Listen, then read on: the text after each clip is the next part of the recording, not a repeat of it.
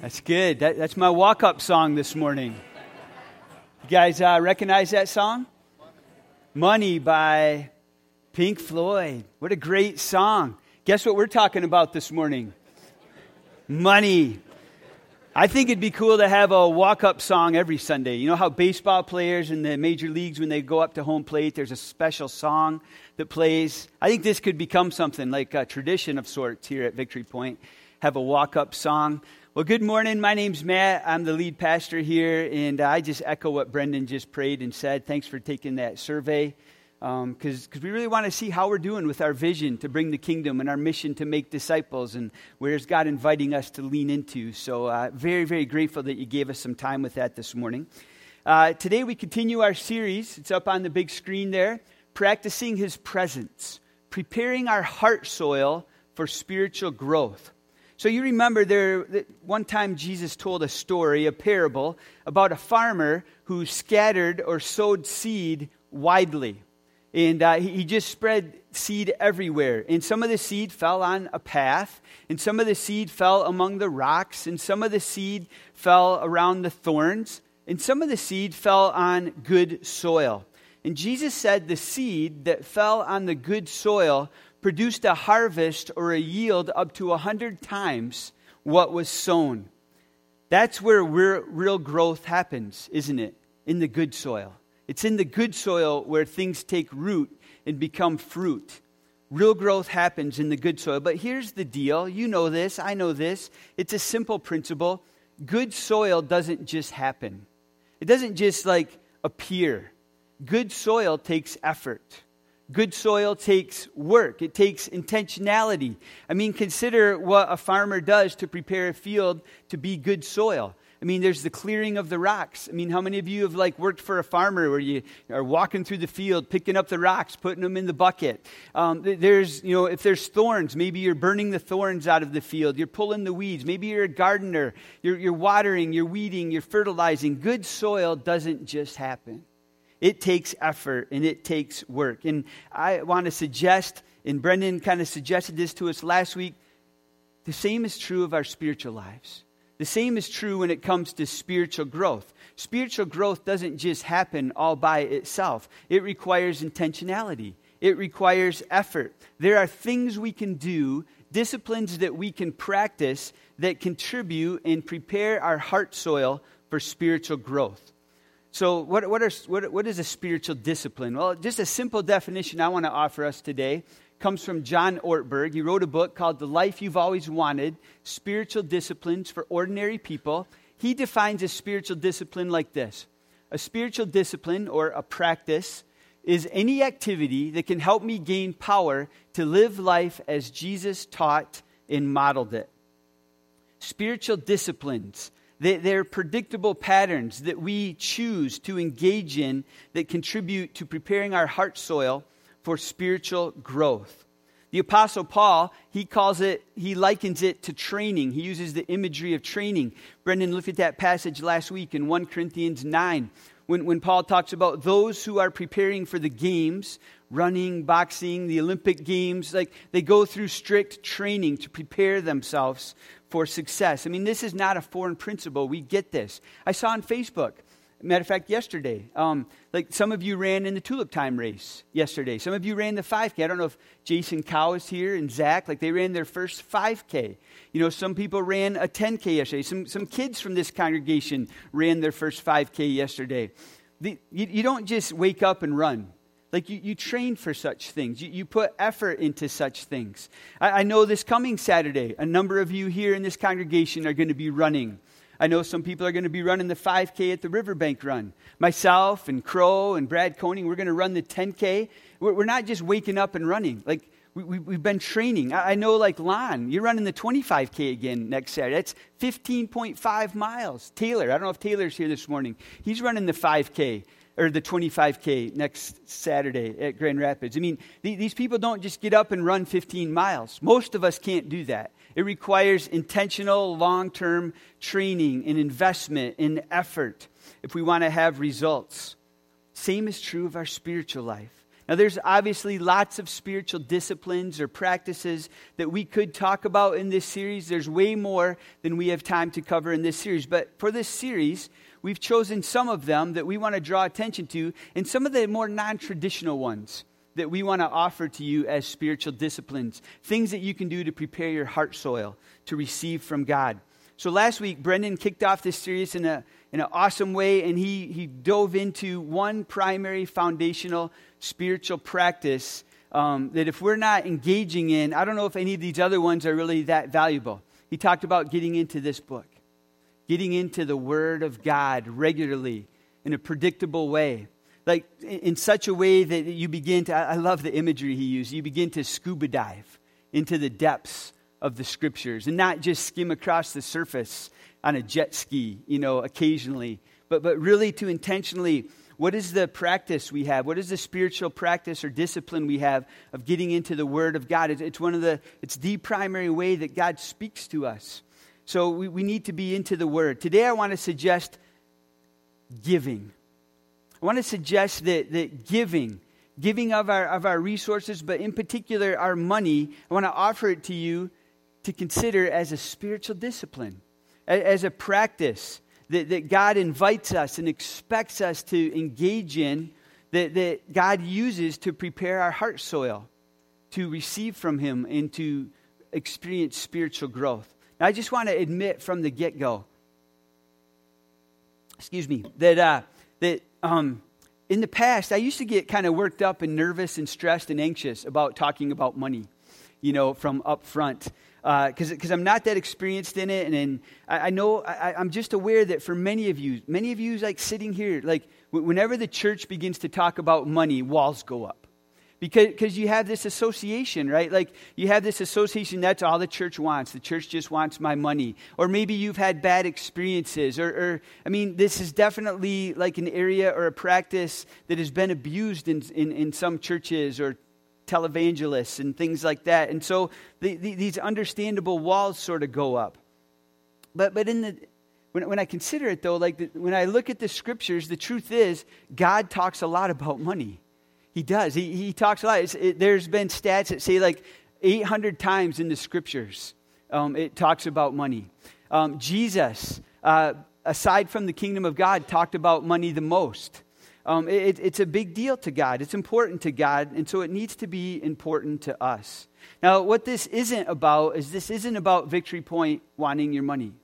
That's not what this is about. And I had to do a serious motivation check on myself before I felt like we could talk about this. I remember like months ago, I thought like we should really talk about giving. And I think at first it was, I connected it up with the budget. And I had to take a walk this morning around the parking lot before I even felt like, what's the word I'm looking for? Before I felt confident that I could come up here and really check my motives. Like this isn't about meeting our budget. It's not about that at all. We don't give to meet a budget. A budget just simply guides how to spend what's given. This is a much bigger deal. This is a much bigger issue than Victory Point. This isn't about God needing our money. This isn't about Victory Point needing your money. This is about God wanting our hearts. God wanting our hearts. Giving is a discipleship issue, so we should naturally talk about it. And we should probably talk about it often because Jesus talked about it often, because He understood the connection between our money and our hearts. So that's why we're talking about it this morning. So with that in mind, let's pray and let's dive in. Father, thank you for this opportunity this morning that we have to gather as family, as the body of Christ, as we've been scattered all over the community during the week. We come back together to raise our hallelujahs, to acknowledge that you're the one that fights the battles, to get recentered, to get filled up, to be reminded not to give up and to keep going as we work to bring your kingdom, to participate and partner with you in kingdom bringing in our families, in our neighborhoods, and in our community and the world. So speak to us today. Speak to us specifically and personally and corporately about this topic and about your heart for it. In the name of Jesus we pray. Amen. All right, so we're talking about money. I bet money is something that most of us think about every day. Usually in terms of like, how do I get more of it? How can I have some more of this thing called money? And as you think about the three socioeconomic kind of statuses or classes that we sort of think of for society, it's been suggested that this is how each class sort of maybe thinks about money. Upper socioeconomic class, how can I plan for an amazing future and really have nice things now? Maybe if you're in the middle class socioeconomically, how can I plan for an adequate future and have nicer things than I have now? And those maybe in the lower socioeconomic class, how can I have anything in the future and at least have the necessities of life right now? Now, every one of us in this room fits in one of those categories. And maybe some of us are sort of in between, two of those categories. And let's just acknowledge from the get-go, everything's relative. Everything's relative. Usually we compare ourselves to those above us. And we recognize like they have what I don't have and they have what I want. Usually we always compare upward, don't we? But let's also just admit this morning that even those of us, even in this room, who might fit the lower socioeconomic category, we would be considered, compared to the world, we would be considered pretty rich compared to most developing countries. I looked up some stats, and you guys have heard this kind of stuff before, but if you make $32,400 a year or more, you're in the top 1% of wage earners worldwide. Top 1%. All it takes is $32,400. You're in the top 1% of wage earners worldwide. Nearly half the world lives on $5.50 a day. Nearly half of the world lives on $5.50 a day. If you do the math, times that by 365, that's just over $2,000 a year. Half the world gets by on $2,000 or so dollars a year. So it's all relative, and comparatively, whatever class we find ourselves in, we're pretty rich compared to the world. But we're going to talk about us this morning, okay? Now, there's all kinds of passages that we could look at, and over time, as we continue to come back to this topic, we'll look at different passages. But the passage I want to look at today is found in the book of 1 Timothy. So if you have a Bible, I just want to encourage you to open it to 1 Timothy. It's towards the end of the New Testament. And if you know anything about, this particular letter, this is the Apostle Paul that wrote this letter, and he's writing to his young friend Timothy. And Timothy is probably 16 or late teens at this time. And at the very beginning of the letter, Paul refers to Timothy as his son in the faith. So this is a special relationship. Timothy isn't just anybody to Paul.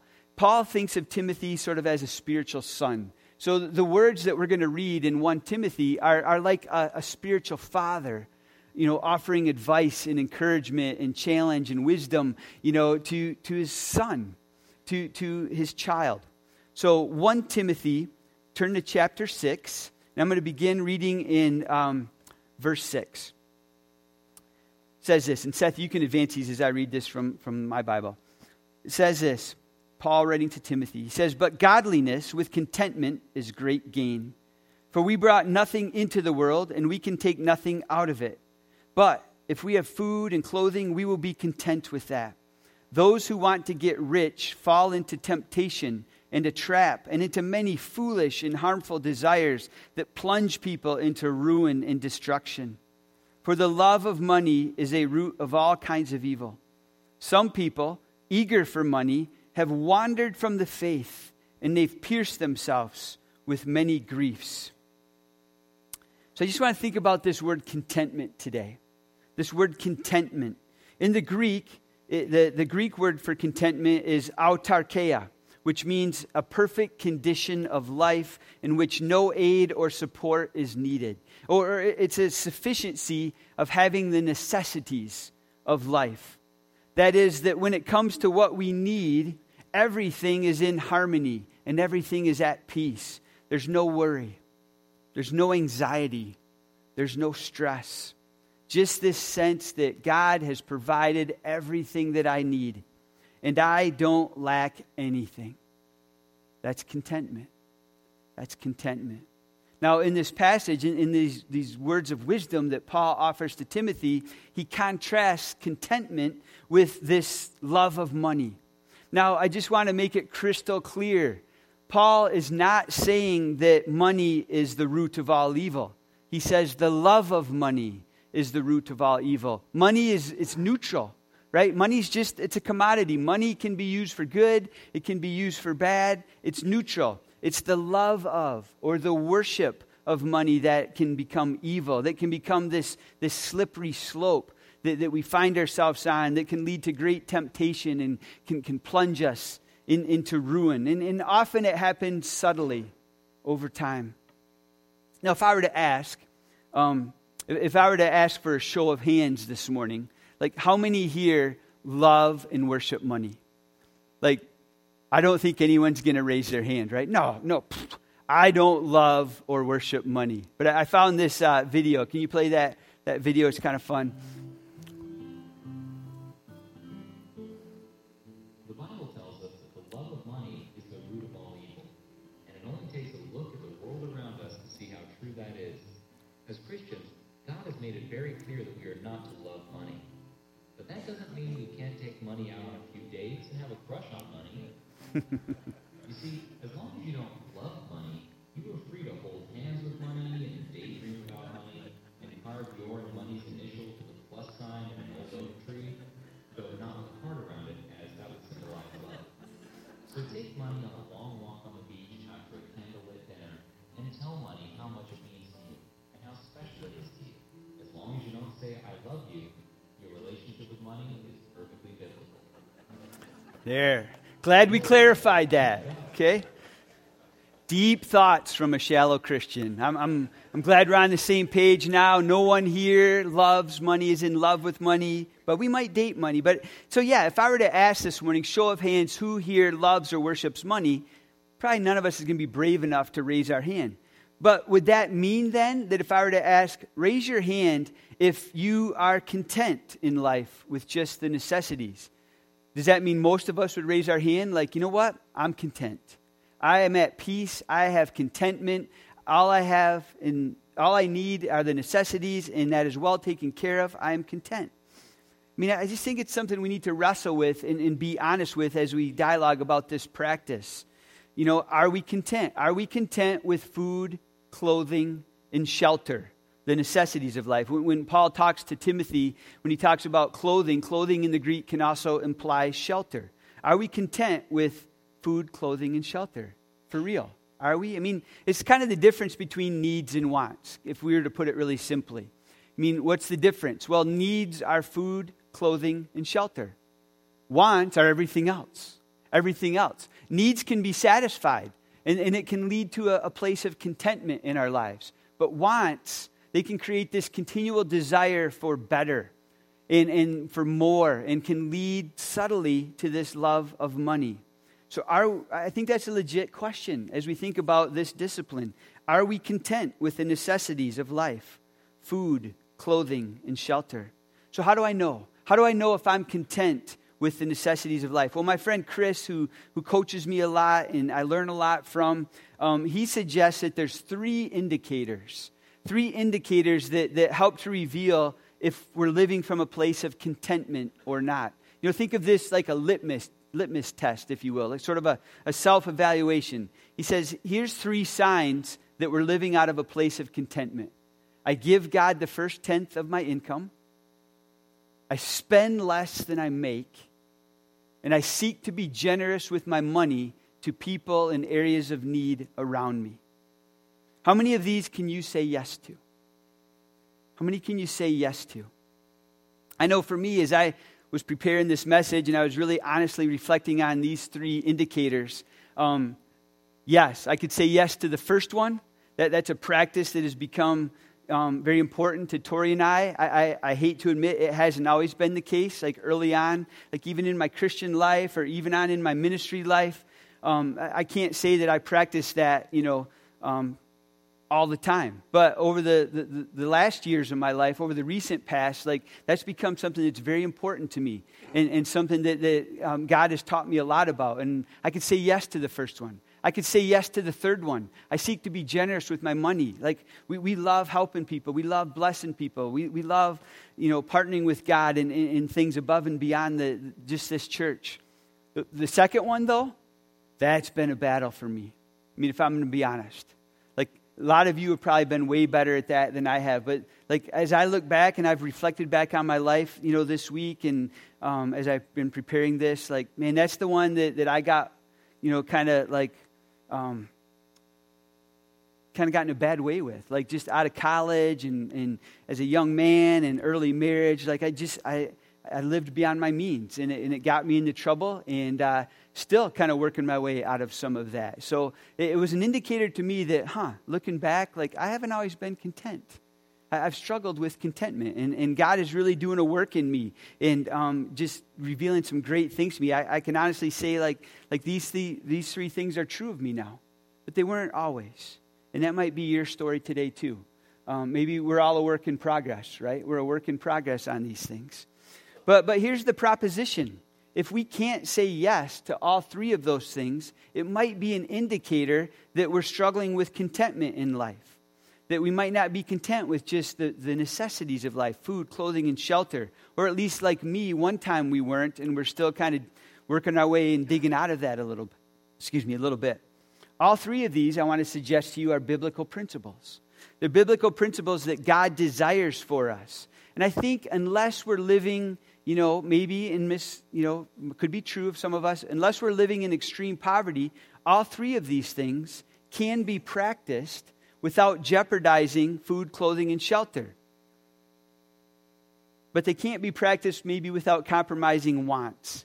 And I think that's where the rubber hits the road. So here's the big picture. Here's the heart of what I want to say to us today. The issue isn't money. The issue isn't money. Someone with lots of money can have no love of money. And someone with little money can worship money. It's not a matter of quantity. It's an issue of the heart. It's an issue of the heart, and God wants your heart. Jesus says, where your treasure is, that's where your heart will be. That's why I think Jesus talked a lot about money. He understands the grip that this capital, financial capital, can have on our hearts. How we tend to overvalue it, and how we tend to stress about it, and we get consumed about it. And here's the deal. God is a jealous God. He doesn't want to share our hearts with anything else or anybody else. God wants our heart completely and fully. He wants full occupancy of our hearts. That's why such a good and kind and gracious God gives us these kind of principles to manage our money by, because He cares about our heart. That's the bottom line. He cares about our heart. He wants our hearts to be filled with the love of God, not the love of money. So He asks us to give up control. He asks us to give up control of it and to trust Him. So I just want to take a quick look at these three practices, okay? Number one, I give God the first tenth of my income. Throughout the Bible, Old Testament, New Testament, you see this principle of giving God the first fruits, of giving God the first portions, of giving God the first tenth. Not because God needs our money. Do you really think the God who spoke the universe into existence depends on us, on our money? You think God really needs our money? It's not like the offering bags were just passed a little while ago and we go in and count it and God's like, got enough to make it this week. Okay, we're going to be all right. That's not God. He doesn't ask for it because He needs it. Psalm 50, 9 and 10 says that God doesn't need our bulls or our goats or our sacrifices. The cattle on 1,000 hills belong to Him. Or if you go to the book of Psalms, Psalm 24, verse 1, it says, the earth is the Lord's and everything in it. Everything is already God's. It already belongs to God. Sometimes and Dwight I appreciate what he was saying earlier. Sometimes I think when it comes to this practice or this discipline of tithing, I think sometimes we falsely develop this view that, okay, first 10% is God's, 90% is mine. This dime to God, 90 cents is mine. It's all His. The first 100% is His, not the first 10%. It's already His anyway. It all belongs to Him. All we have is from the Lord's and is the Lord's. And He expects us and desires for us to steward it wisely in His kingdom. God doesn't need our money. So why does He invite us and expect us to give back, to tithe? Because it's for us. It's for us, not for Him. Because it's an issue of control. It's an issue of control. And if we're honest in our vulnerable moments, we can be control freaks. And we can view everything as ours.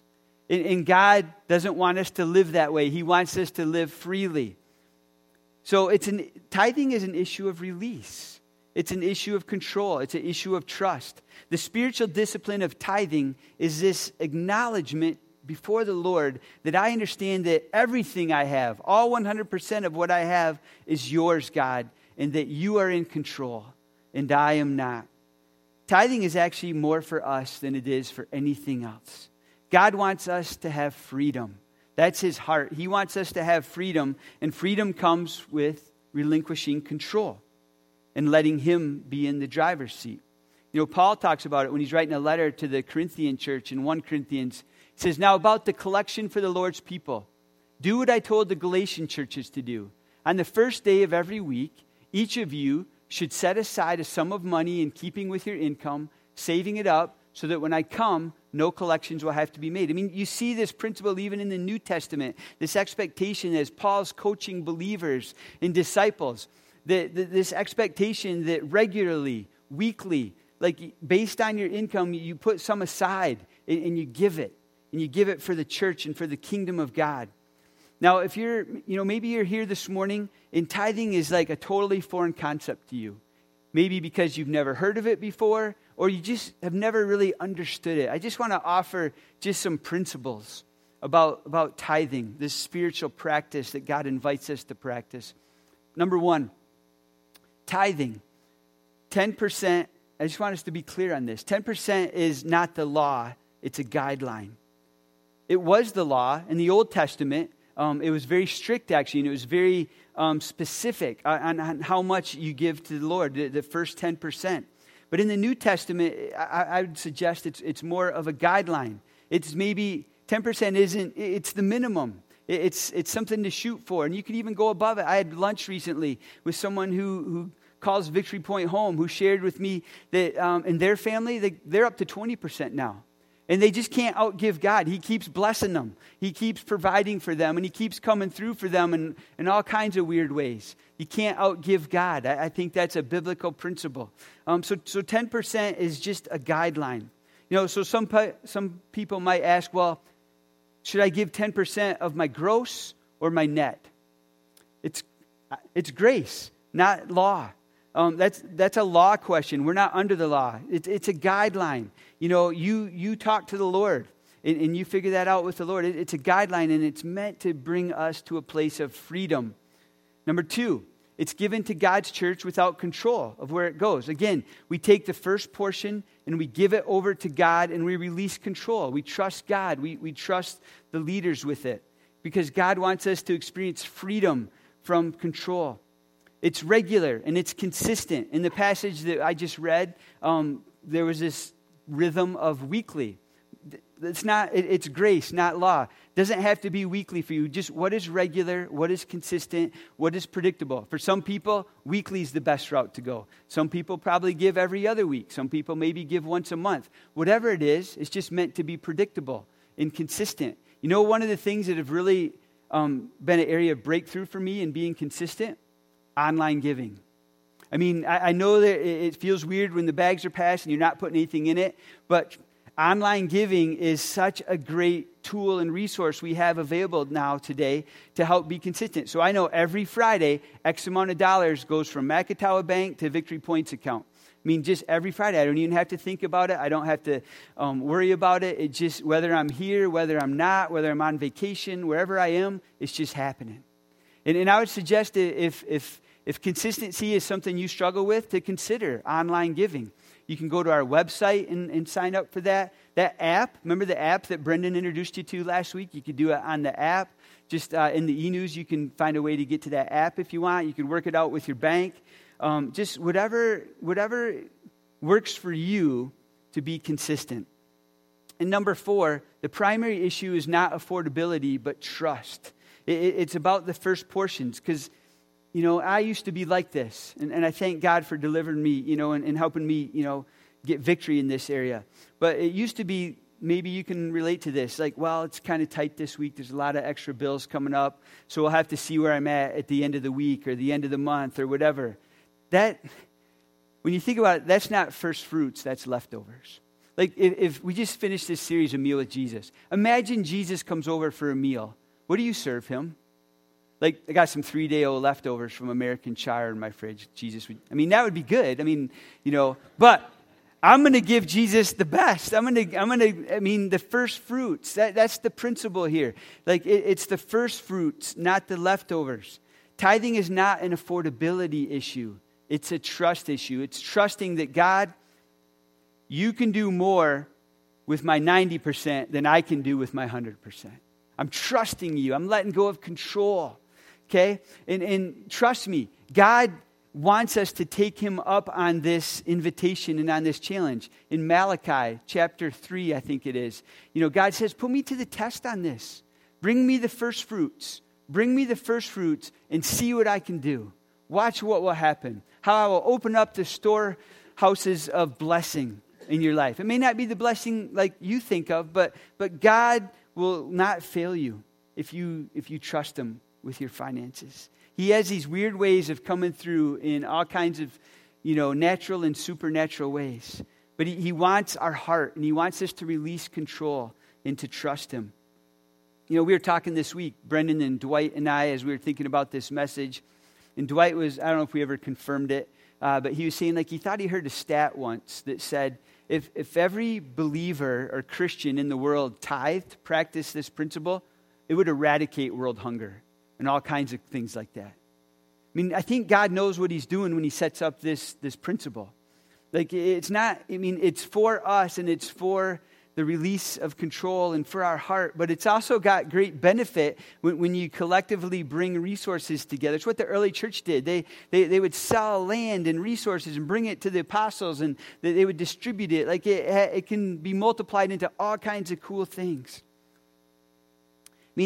I don't know how many. I wish we just did this assessment. I wish we'd put on a question there, how many VPers practice this principle? I don't know how much anybody gives at Victory Point. None of the elders know how much anybody gives. We'll never know that stuff. That's not for us to know. But I do think it would be cool to know, how many of us, are stepping into this practice, this particular practice of tithing. Because I think it is an indicator of spiritual growth. I think it is an indicator of discipleship and the emergence of a discipleship culture. How about you? Tithing isn't because God needs our money or because the church needs your money. It's for us. It's for you and for the preparation of your heart for spiritual growth. It's an issue of control. It's an issue of trust. Helps clear the rocks and the thorns from our heart soil because God wants our heart. Real quickly, the second one. I spend less than I make. I've admitted that used to be a big battle for me that I feel like I've got victory over now, but it took a lot of work and it took a lot of effort, took a lot of intentionality, and I still struggle with it. I looked up a stat. Check this out. As of February of 2019, so just a few months ago, for the first time, Americans' outstanding consumer debt as a whole now exceeds $4 trillion. As Americans, we're in consumer debt of upwards to $4 trillion. The average American is in debt $38,000, not counting mortgages. Now think about it. Rarely do we go into debt, spend more than we make in order to meet our needs of food, clothing, and shelter. Some people might be in that situation. That's a tough situation. But normally, most of us, if we're honest, we go into debt not because of needs, but because of wants. Because we want more than we have. And we compare. And it creates debt which is stressful, which preoccupies our heart.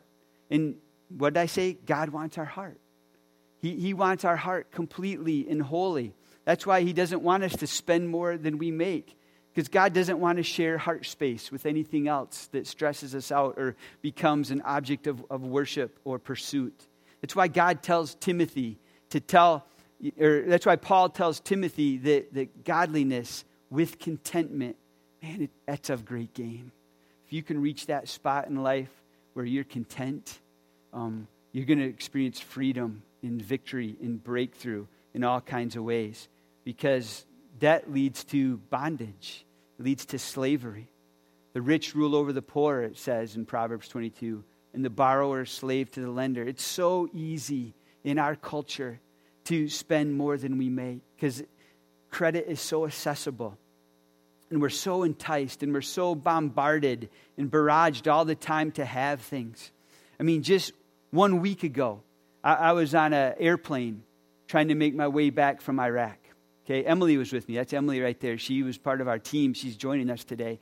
And I'll talk sometime about Iraq. We don't have time in today's message, but give you a little bit more of a picture and a story of what that trip was like. But it took us 48 hours to fly home. 3 flight cancellations, 1 really long delay. On the flight from Doha to Chicago, it was 14 and a half hours. There was a lot of babies on that plane. Wasn't there? A lot of crying babies on that plane. And I'm watching like the guy named Mike who was with us in front of me, oblivious to it. You know why? Because he has noise-canceling earphones. And I came away from that experience like, I need noise-canceling earphones. I mean, I guess it's a want, but I think I need these kind of earphones because that looks awesome. And they're really expensive. And I battled with temptation, like the next day I'm home, like go on Amazon, like I'm going to order some of these. But I didn't. I don't have the money for them right now. Like I'm trying to like not spend more than I make. I don't want to be in bondage. Okay? It takes effort and surrender and discipline to put God at the center of our finances and to be content. And then the last one. I want to be generous. That's a biblical principle. God wants us to be generous. In another letter that Paul wrote to the Corinthians, he says, since you excel in everything, faith, speech, knowledge, complete earnestness, and the love we have kindled in you, see that you also excel in the grace of giving. If you're going to excel at anything, excel in giving. Excel in giving. When we give God the first portions, the first fruits of our money, and we trust Him, and we release control and embrace trust, and when we don't spend more than what we make, we have money left over to be generous. We have money left over to join God in all kinds of conspiracies of grace in the kingdom of God. We see a need over there. We see an opportunity over here. This is free will giving.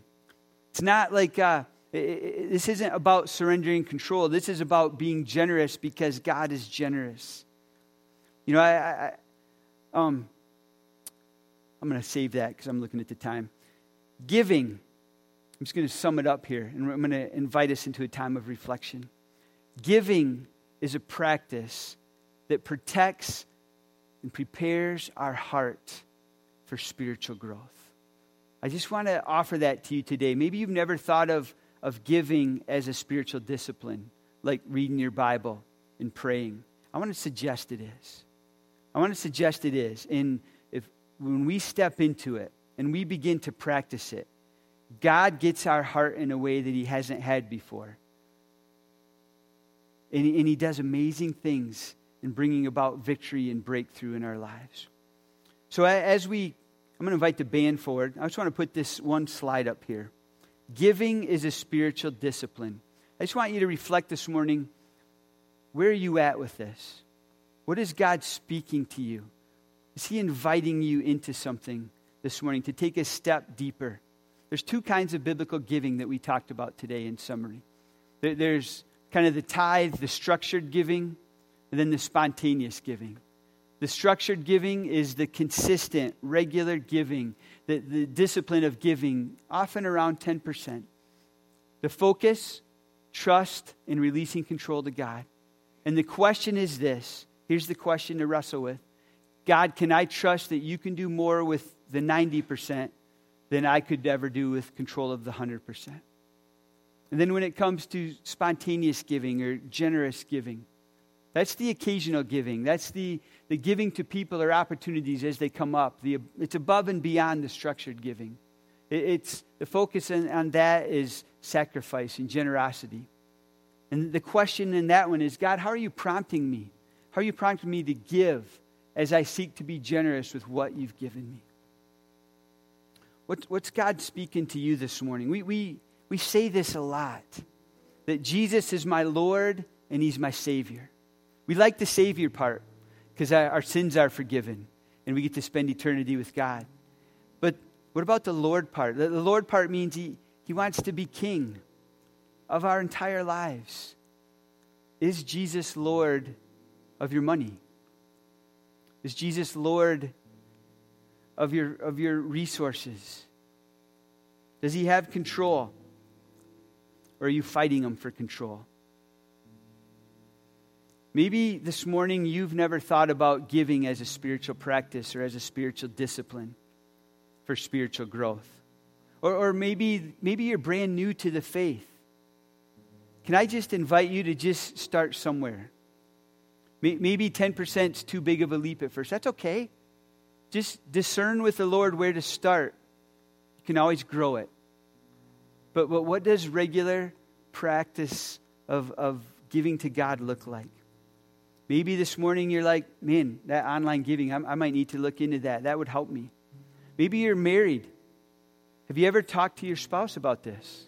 Have you ever gotten on the same page of your finances and what does it look like to make Jesus Lord of my finances together and to make decisions together and to decide what this is going to look like in your life? Maybe you're here this morning and your finances are a mess. Been there, done that. Okay? Maybe you're just like, man, I don't even know where to start. Like, I don't know how this could ever work. My finances, this area needs healing in my life. Maybe that's where you start. You just ask God to come in and to help and to heal. We don't want, this isn't about like shame or embarrassment. Like if your finances are a mess, like we'd love to help. Like contact the church office, fill out a connect card. I mean, if there's a whole bunch of people, like maybe we can get a group going and just really help bring some light and some victory and some freedom to this area of our lives. But take it seriously because God takes it really seriously. He talks about it a lot because he doesn't want this to have our hearts. He wants our hearts. So what does that look like for you? How's God speaking to you? How are you going to apply what he's saying? Allow God to bring to the surface what he wants to speak to you. And then we'll close with a song.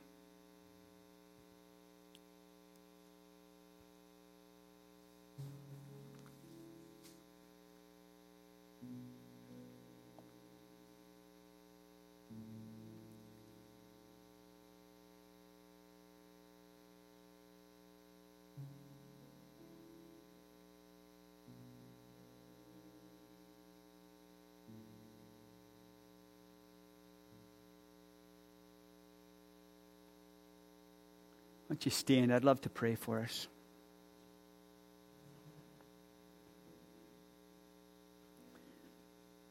Lord, for those here in our midst this morning who are experiencing contentment and victory and breakthrough when it comes to finances, I celebrate that. I know that doesn't just happen. That's a result of intentionality and effort and work and surrender and trust. I pray that you would continue to move in those families and in those individuals, just inviting them into deeper expressions of trust and generosity and kingdom stewardship.